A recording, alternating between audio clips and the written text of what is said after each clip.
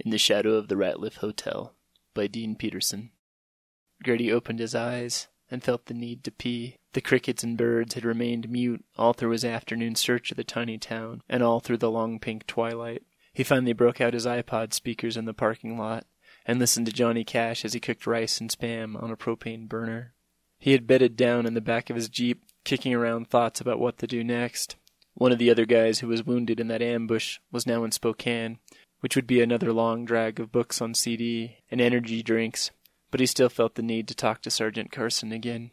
Now laying on his back in the blue evening light, he watched the hordes of mosquitoes needling over the nylon of his sleeping bag, the official bird of the Mountain West, the wire-legged carriers of West Nile virus. He did not want to get out of bed and pee, but the only container he had in the Jeep was still half filled with Red Bull. He pulled himself from the bedding in the cramped quarters of the Jeep, fumbled for his prosthesis, opened the hatch, and then crunched a little ways off on the gravel in the semi-darkness. He didn't see much point in seeking cover, since the mountains and ridges and millions of miles between him and everyone else would probably do the trick. He looked down at his metal leg and wondered what it would be like to stay up here. No more prying eyes on his fake limb. No more awkward conversations about it. No one offering to buy him a beer for his service, as if that would fix the problem. As he unzipped his fly, he looked up and his jaw dropped slightly. The whole sky was a pulsating shroud of white and silver pinpricks of light sparkling through the navy-purple darkness. It was the most beautiful thing he had seen in a long time, and it made disappearing into the mountains seem like a step in the right direction.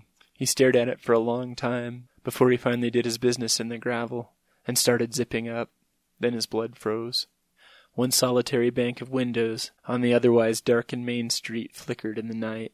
His muscles tensed. He held his breath in the dark and listened. No sound. No sign of life all day. And then someone turns on the lights in one of the ancient buildings.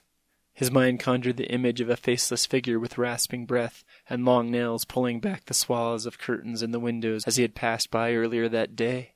He felt himself groping for his rifle, wishing he still wore one, and could feel its reassuring rigid plastic when he was scared, like a talisman made by some magician at the Colt Armory in Hartford, Connecticut. It kept him safe from the turbaned and sandaled who bore RPGs and ghoulish grins on the breaking waves of violence. He frowned as he mulled the idea over. He slid under the railing, the wooden contrivance that protected an old way of life from cars, an Xbox, and half a century of TV dinners. He stopped and listened. It was still quiet. No bugs, no birds, no sound of footsteps on the floorboards of the distant building glowing in the dark. Grady felt the cold night air pricking at his skin. As the hair on his neck rose, he abandoned any pretense of bravery and headed for the shadows cast by the buildings along the side of the road. The thud of his heart grew louder as the flickering light of the building got closer. A memory caught him. He had been a kid, a teenager wandering in the woods with his buddies by the Susquehanna River.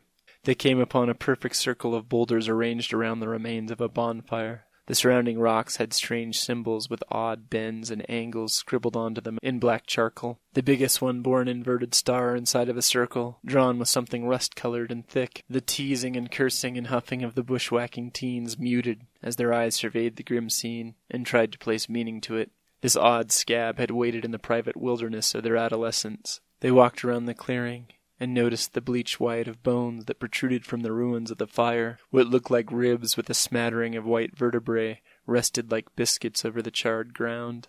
In Ratliff, Grady stopped in his tracks on the boardwalk as figures in black hoods bobbed and weaved in his mind to some throaty chant by the firelight in the building up ahead. The cold prick of the air drew up the flesh on Grady's exposed arms and remaining leg. The lit-up building loomed closer as he slowly walked. Grady held his breath and ventured a peek over the splintered window casing. Lamps with tin backings hung from the walls where their lighted wicks flickered. The tables and chairs of the space had been pushed out against the walls, leaving tracks amid the footprints in the sawdust on the floor. A thin, young man, dressed in an old-timey black suit, stood in the middle of the room. His back was to the window, and he was hunched forward, embracing someone as they swayed together, dancing to music Grady couldn't hear. The black-clad man took a step back and pivoted, exposing his right profile to Grady. Grady saw the face of a familiar stranger. He saw the thin, suntanned skin stretched tightly over his face, the concave hollow between his cheekbones, the same familiar eyes. But now the man Grady recognized had a fine whiskered beard, and his black hair was thick and wavy and wild, unlike the clean-shaven soldier Grady had known. On the other side of the window, Sergeant Carson flashed a crooked smile that Grady had forgotten about long ago. an expression that came from another time, last seen in the sun shining on the water of the Adriatic as they went for their last hurrah before the deployment. There were times after that, of course, but soon it had all disappeared as an entire battalion of iPhone-loving young men were baked and shriveled in sun-fired days. They had all stopped smiling at some point, and only stared beady-eyed and twitchy from under the furnaces of their helmets, clutching their weapons for the next awful incident. They were all crushed under an exhausted weariness that never left them, and never let them rejoin the smiling, laughing ranks of their 20-something peers at ball games and Six Flags.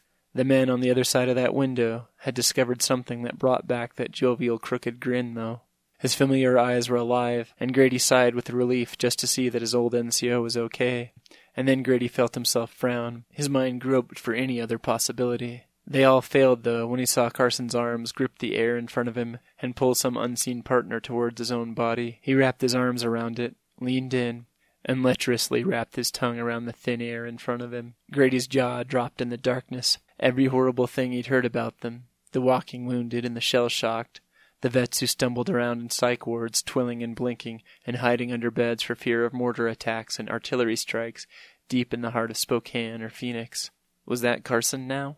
Their fearless leader dressed like an 1800s undertaker, an amorous glow on his face as he intensely embraced some invisible blow-up doll. Grady's heart sank, and he lurched forward and slammed the old plate glass with the flat of his palm, hoping it was all just some spell he could break. "Sergeant!" Grady called. Sergeant Carson loosened its grip on the imaginary paramour and squinted at the window. "Sergeant Carson!" Grady yelled again. Carson stared at the figure calling him on the other side of the glass with a stupefied expression. "Sergeant!" he yelled through the glass. "It's me!" Carson stared at Grady with a look of bona fide confusion. Grady turned and made for the front door, but found it secured with a hasp and master lock. He looked up at the lock, wondering if his old NCO could somehow open a door locked from the outside. But Carson was gone. Grady looked back down at the lock, and then grabbed the doors and shook them. He turned away, and hurried hobbled down the plank walk, then turned onto the gravel of an alley between the building and its neighbor. He shot down the alleyway, panting in the thin air, then rounded the back corner of the building. There was a bulkhead at the back of the building. He rushed to it, and pulled open the heavy hatch. Stone steps led down into the dark below the building. "Sergeant Carson!" he yelled into the cold void as the smell of must hit him. His ears perked in the silence for any noise, maybe the sound of footsteps, the sound of someone breathing. "Carson!" he called again. His voice seemed like a sacrilege in the dark quiet of the night. There was no response. So that does it for this week. I hope you're enjoying In the Shadow of the Ratliff Hotel.